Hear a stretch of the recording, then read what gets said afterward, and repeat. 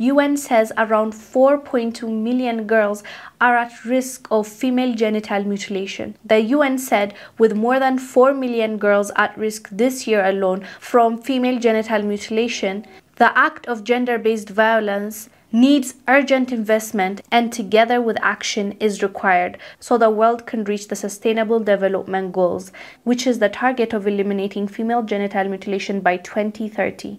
The UN also said that they are looking for allies, like they're trying to educate the men in the lives of those girls that are being mutilated, like their traditional leaders, doctors, teachers. They want to reach those people and make them an ally so that the FGM, which is female genital mutilation, can be stopped. Unfortunately, it has been going on for thousands of years in Africa and some parts of Middle East, I believe, and a lot of young girls face that, especially in the rural areas. Right now, most urbanized cities don't practice that, but when you go a little bit further from the city and go to the rural areas, it's still a tradition there and it's still practiced. So you might be wondering, why is it happening?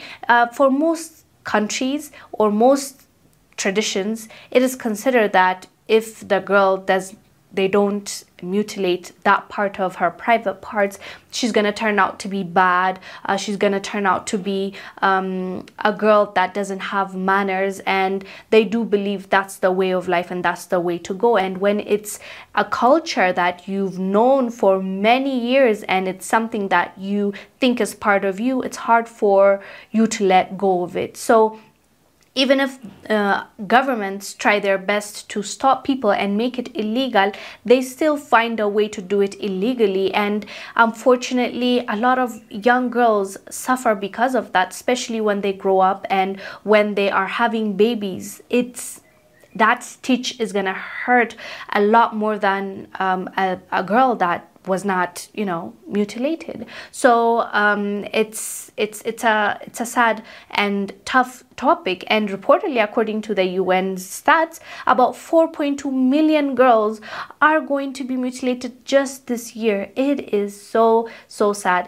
It's really unfortunate, but there is change. As slow as it is, a lot of people are getting rid of that tradition and they are accepting the natural way of life, which is you don't need to do that, because it is considered, as I said, in these countries, in this tradition, it's like the same way men get circumcised. They believe it is the women's way of being circumcised. So that's how they see it. And if you want to know what exactly they do, you can go ahead and Google it, which area they actually cut off. So yeah, UN is saying that about this year's numbers. It's very sad to see, but they're saying that they're trying to help by educating the men in that society so that men actually can contribute and say no to that happening. Anyways, fam, let us know down below what your thoughts are about female genital mutilation and the numbers that the UN gave for this year. I am Gil Zalalam. I'll see you on the next one. Bye.